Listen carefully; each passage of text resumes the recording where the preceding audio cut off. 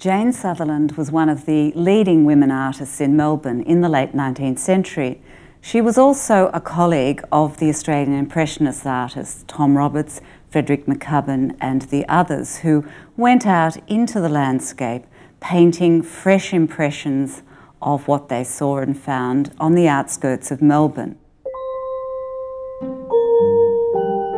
She was equal to her companions, but of course her oeuvre was quite small. She painted only for a very short period of time. She was an artist who was born in New York. Her family came from Scotland. They had spent some time in the US.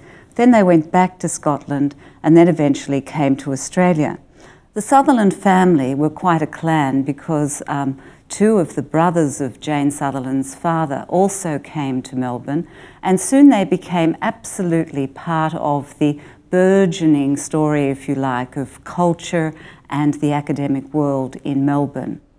She went to the National Gallery School, where she started attending the drawing class in 1871.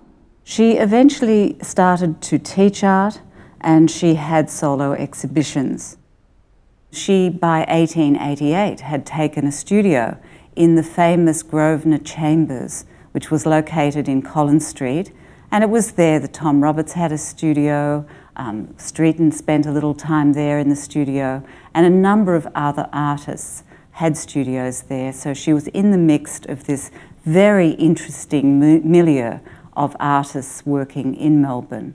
As a painter, as a woman painter, she certainly couldn't go out to the artist's camp and stay overnight, as obviously Tom Roberts and Streeton and McCubbin and eventually Conder did, but she certainly accompanied that group on day trips.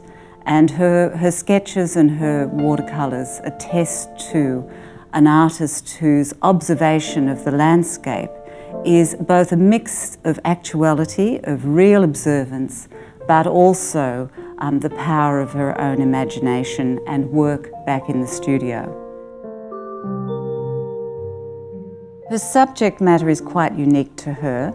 She focused largely on women in the landscape, women working, picking bracken, looking for mushrooms, and her other favourite topic was children. Now, Jane Sutherland never married, but she had a lot of nieces and nephews, and in one of the key paintings in the NGV's collection, Field Naturalists, a painting that depicts 3 young children playing in the mud in a wonderful wintry setting. This work really depicted her own nephews and nieces.